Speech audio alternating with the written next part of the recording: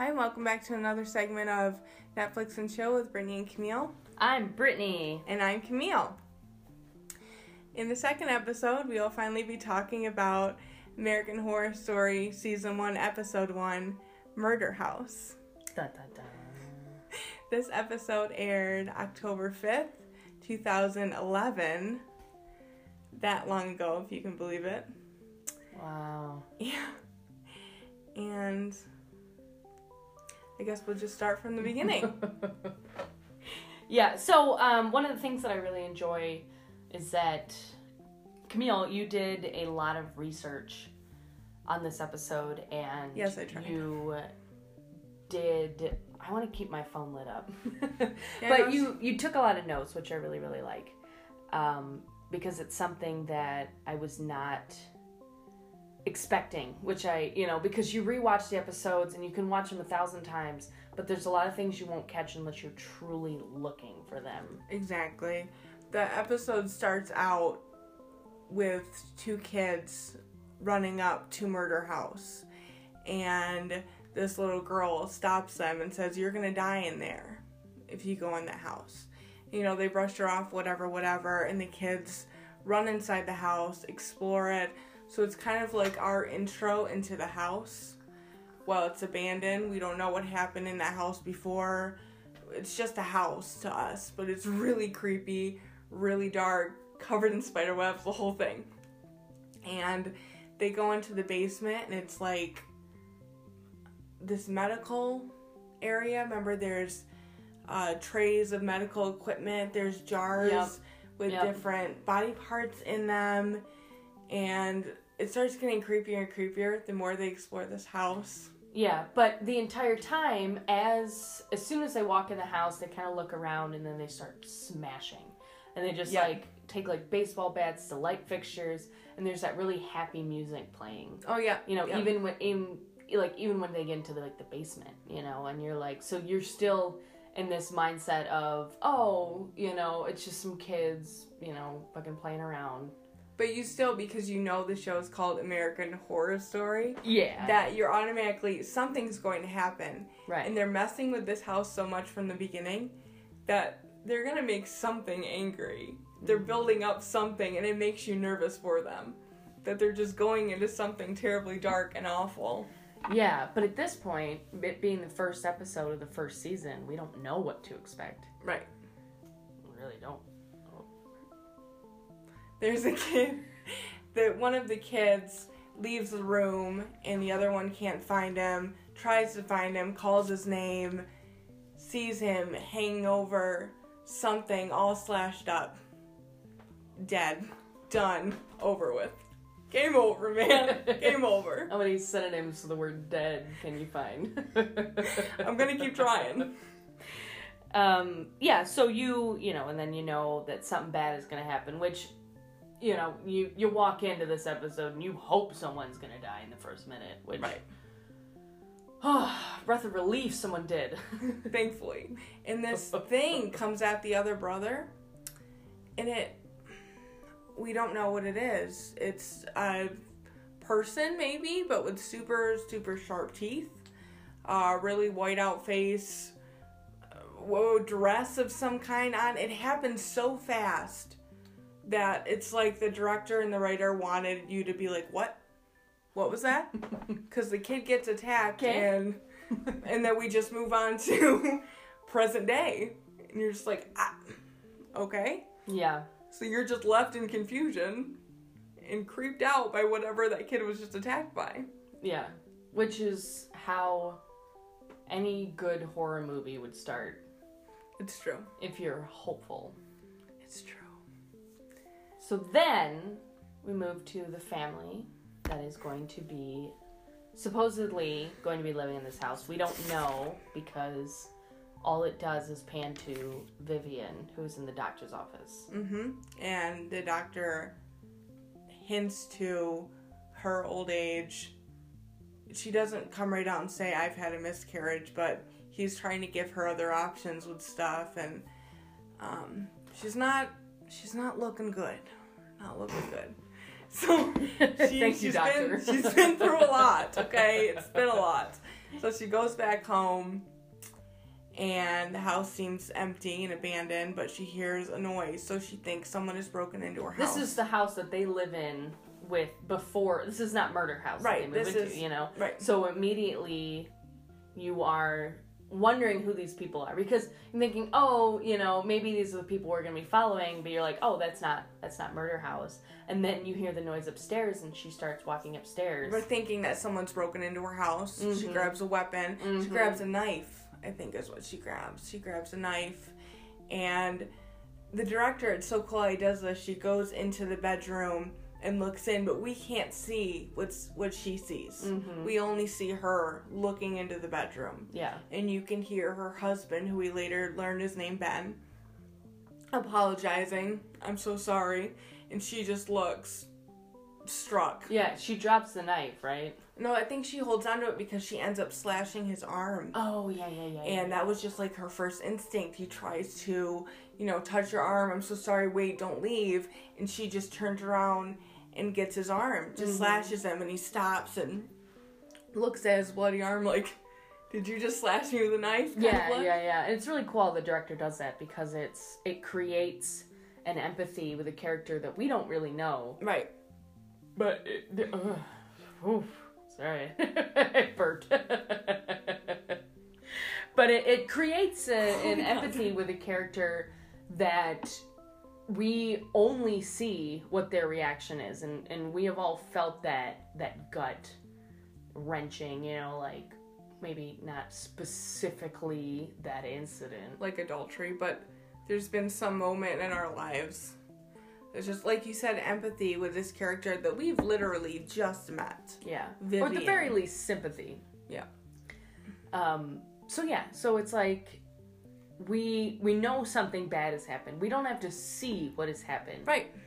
But then we see Ben nude for the first time. Yes, he's nude a lot in the pilot alone. We're not talking about the whole season of Murder House. This is just the pilot. He's nude quite often. More than I'm comfortable with, if we're being honest.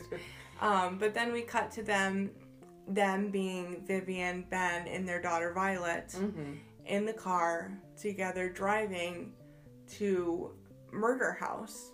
Granted, this is just a house. We don't know that they're driving to Murder House. They're just going to look at a house. Right.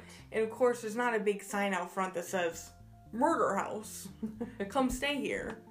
They're just going to look at a house. New start. We're good. We're fine. There's a moment in the car where Ben reaches his hand over to put it on Vivian's hand. Like a moment of, yay, we're doing this, we're okay. And she pulls her hand away really quick. Kind of a split second to show you they're not okay. Some time has passed, but they're not okay. Yeah. So they go to the house that they don't know anything has happened to. It's just a house they're going to look at. And the realtor shows them around. And Which is, really kind of dumb, because I only saw the house online. And then this is the first time they're seeing the house. Yep. And the realtor is like, oh yeah, Victorian lighting, and original blah blah blahs, and this and that, and Tiffany fixtures, and there's a bug on me. I didn't see anything. Anyway, but quality content, folks. Quality content. But yeah, and if that's your first time walking in, and you don't love it, you're SOL. Right. Exactly. But it's like they don't have a choice at that point, which feeds into why all of this stuff is affecting them so much. She, the realtor, is saying to Vivian and Ben, I need to disclose to you that of the previous owners that something bad has happened. And Vivian kind of laughs and said, well, they didn't die in this house, did they? And she's like, actually, yes, they did. It was a couple. It was a murder-suicide. And they're kind of taken back.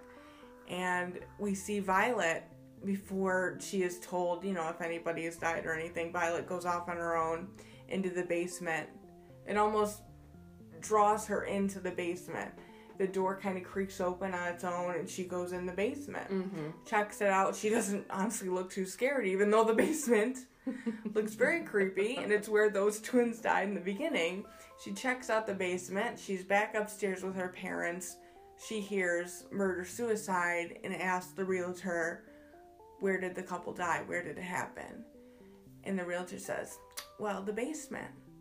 And Violet's answer is, we'll take it. And that's all she wrote about the house, apparently. Violet makes the decisions, and they got the house. It's true. You know, teenagers.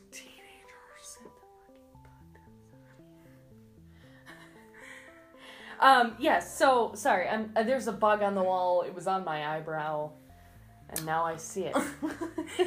One part I did write down, I forgot about this, that once the family moves into the house, there's wallpaper covering up these paintings on the wall. And Vivian really likes the paintings. She's drawn to them, just like Violet was drawn to the basement. Can't explain it, but she likes the paintings. So she starts scraping off the wallpaper to show the paintings. And the little girl from the beginning that warned the twin boys about going into this house, the house that Vivian and Ben are now in. Adelaine. We learn her name is Adelaine because Jessica Lange comes in. Oh, sorry, my daughter came in. The back door was open. She just let herself in. And Adelaine tells Vivian, you're going to die in this house. Just like she did with the twins. And Jessica Lange admits, oh, she's always had a fascination with this house. Don't know what it is. She can't keep her away. And Jessica Lange. Lang like bang. This is the first we see her. And just good. I know, like Camille literally wrote in her notes, no boundaries, awesome. It's true. It's true. Yeah, because, I mean, I think one of the things that I enjoy so much about Lang's character is that, or I should say characters throughout the entire series, but, excuse me, specifically in this one, this season. Ooh, I am burpy. Excuse me. But one of the things that I really enjoy is that she is just walks into a room and just commands attention. Yep. She does. 100%. I really, really enjoy that. The first time she walked in with that scene, wrangling up her daughter, you want to know what she's about. You want to know why she's there, her character's name, where she lives. I mean, you want to know everything about this character. Yeah. Because, like you said, she just commands the room. Yeah. She's like, I'm here. And you're just drawn in from the first second. You're drawn in. Yeah. And she gets and she doesn't even introduce herself for the first, minute she's in there. You know, she's just walking in. She's like, oh, what are you doing? How do you like the house? You know, look at your earrings. Right. Oh, yeah. She gets really, really close to Vivian. Like, oh, are those diamonds? And actually tries to touch her earlobes with the diamonds in them. Vivian backs up like, I don't even know you. Yeah. It's ridiculous.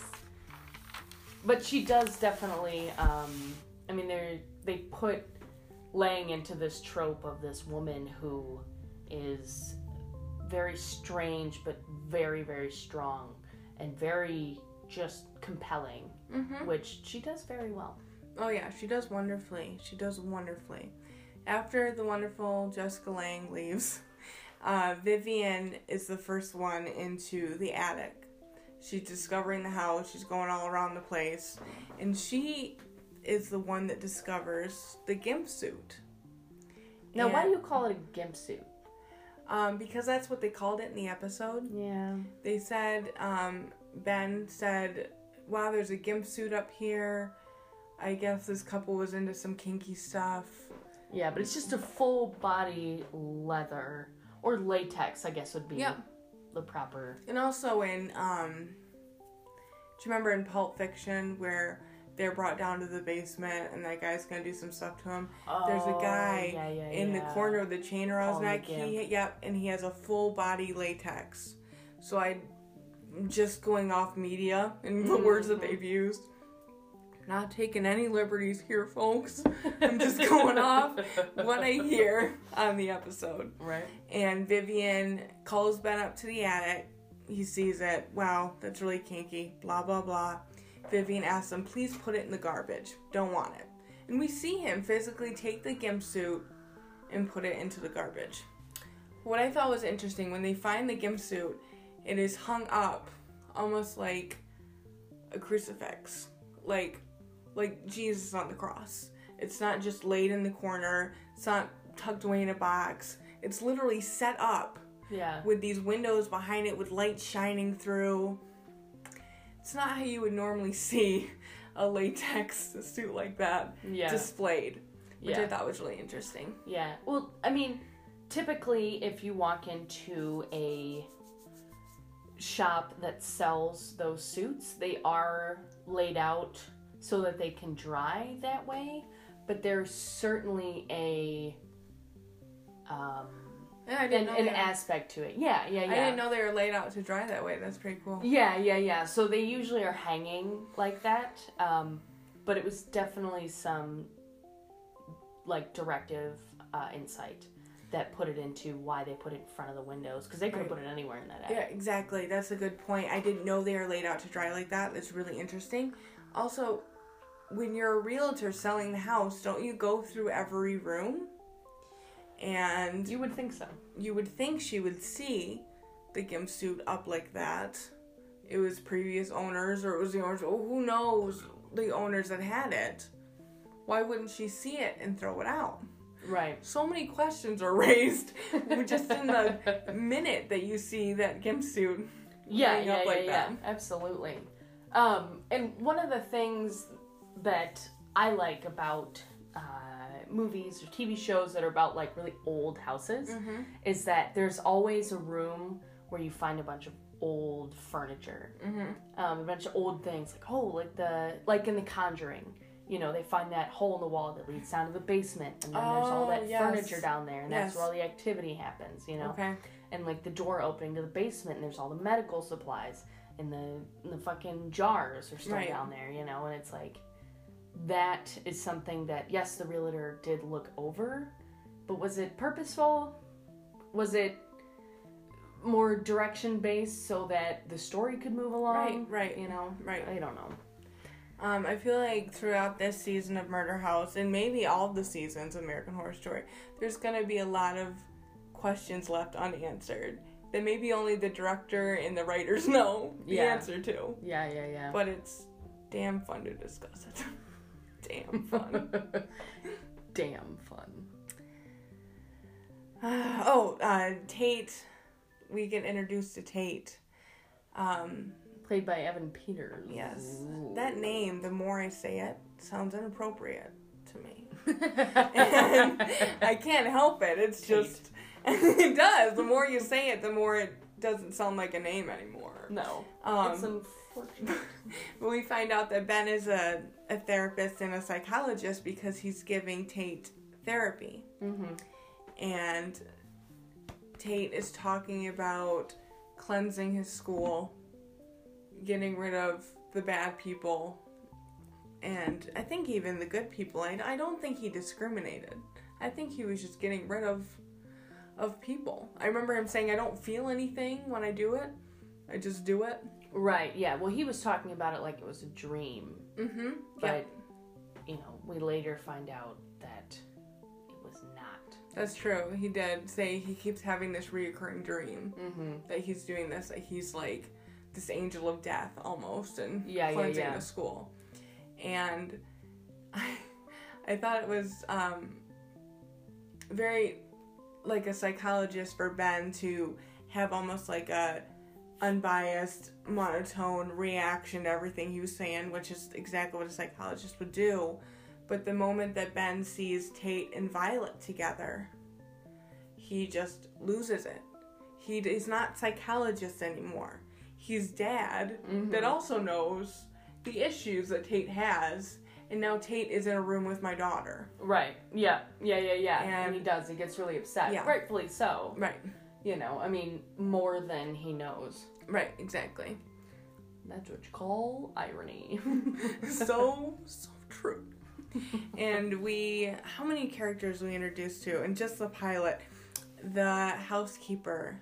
Yes, the maid. Myra, yes. The old woman to most, but the young, sexy one. So, correct me if I'm wrong, because I watched this a little over a week ago, that she is doing sexy things around the house, and Ben is seeing her. Is this the episode where she is touching herself on the couch? That's what I thought. Yep. Because, in my mind, are you fucking kidding me? Some old ladies, like, what if the mother had walked by? Exactly. What if Vivian had walked by? One of the scenes, exactly. One of the scenes, she's trying to seduce him. He's on the couch, and he's sitting there, and the maid Myra tries to straddle him, taking off her clothes, gets in his face. Violet walks in and goes, "Dad," and turns around, and you see the old lady straddling him. So Violet's thinking, "Dad, what is happening? What is this?" There's almost like a slight comedic factor to it. You're creeped out. Why is he seeing her young? Why am I seeing her old? You have all these questions, but just that split second of they're caught and there's an old lady. It's ridiculous. It really is. There's one factor I forgot to mention is that Ben, the father, keeps waking up in the middle of the night, almost like in a hypnotic daze, and he'll be standing. He's always naked. I don't know why we need to see him. Yeah. Always naked. And the director makes a point to show us this every time he is. Dead ass. But he's usually standing there in a daze. We don't know why. He doesn't really do anything. One time he started the fireplace up, threw a match in, and the fireplace started up. Yeah. And then one time he was downstairs in the middle of the night. He keeps getting up at the same time. And Jessica Lange's character was standing there. She was in the house. She put her hand on his chest and said... Because he was putting his hand over the burner. Yep, exactly. At the oven. He had turned it on. Yep, and she stopped him and really softly was like, "It's not your time yet. You need to go back to bed." Why was she in the house? So many questions. And this is just the pilot. They throw so many things at you just with the pilot. Yeah, I know. And one of the characters they're introduced to is Larry, I believe. Yes, Larry Harvey. He's the guy with half his face is burned. Another one of my favorite actors in the American Horror Story. Actually wrote down burned over 70% of his body. And he's been following Ben around. Not the family. Just Ben. When Ben leaves the house, when he goes jogging, anything, he's there watching him. So Ben finally confronts him. And he's like, "Why? Why are you following me? What is your problem?" And Larry asks him, well, you're living in that house. Are you waking up in the middle of the night and you don't know why? Are you, different occurrences are happening in the house, you can't explain it? And he said, "I lived in that house too. And voices in that house told me to burn my wife and children in their sleep." And he was like, "I remember doing it, but I don't remember how I got out of that house." He said he was in jail. He got released because he has a terminal illness. Yeah. And I don't think at this point that Ben believed any of this. Yeah. I think that Ben's trying to be logical. Yeah. He's a psychologist. He's trying to think logically. And I don't think he believes anything this crazy burned up man is saying to him. Which I don't blame him. I don't blame him one bit.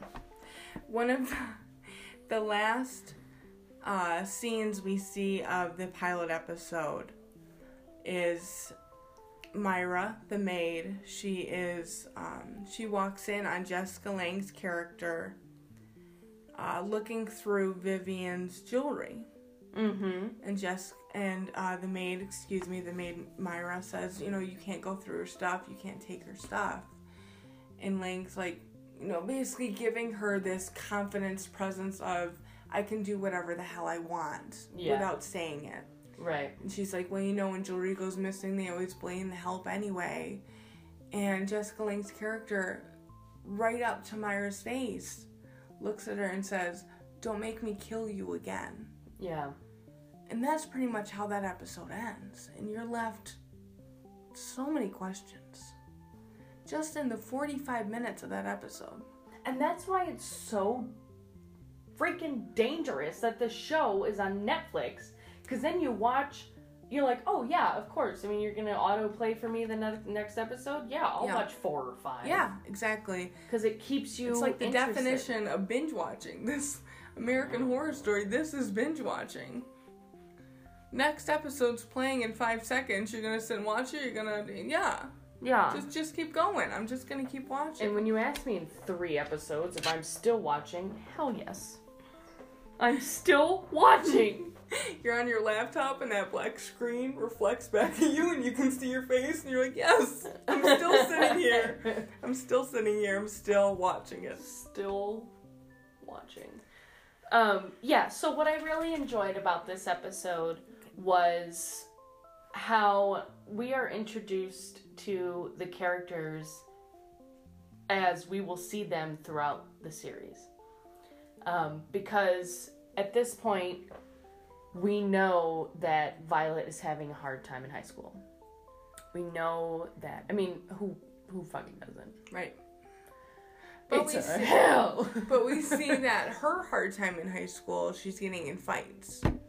Everyone with their hard time in high school deals with it differently. She's aggressively fighting these other girls that are being mean to her.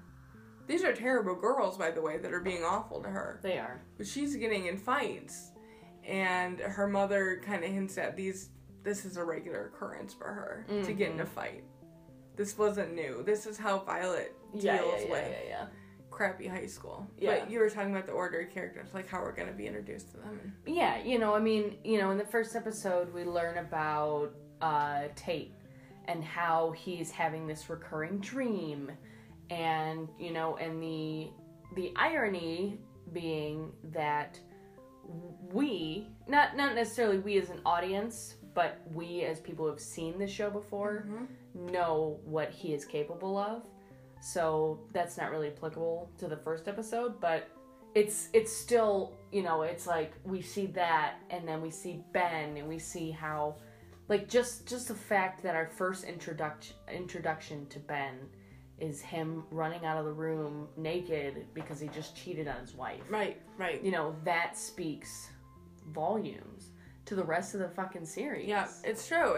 You get these first impressions of everybody. Yeah. And first impressions are everything. And Jessica Lange's character is named Constance, correct? Yes. And Constance is just... You can tell she's gonna be a fucking powerhouse this entire season. And it really is... It's almost like you're kind of watching it with Vivian a little bit at this point, because we know a little bit about what's going on in the house, but beyond that, we're like, oh, we hate the husband, we feel estranged from the daughter, it's like we are just in her shoes. Yep. Without actually being in her shoes. It's true. And I wanted to mention what a different experience it is watching it over again when you've seen it all the way through. Yeah. And the fact that they can do that with a show where you can watch it over again and experience all new things. Yes, I've seen this before. I know what's going to happen, but you feel totally different about characters because you know what they go through. I mean, everything's changed, but in the best way. Maybe you notice things you didn't notice before. It's just, it's an awesome experience. It is, yeah. And what did you say, you noticed a lot when you watched it that they said, what are you afraid of? Yeah, the characters made a point to keep saying to each other, what are you scared of? What are you so afraid of? Constantly, they're saying that to each other. And it's almost like the writer is making a point for you to hear that. For this is what we're addressing in this anthology series. Yeah, absolutely. What are you afraid of? Which I thought was very cool. my favorite.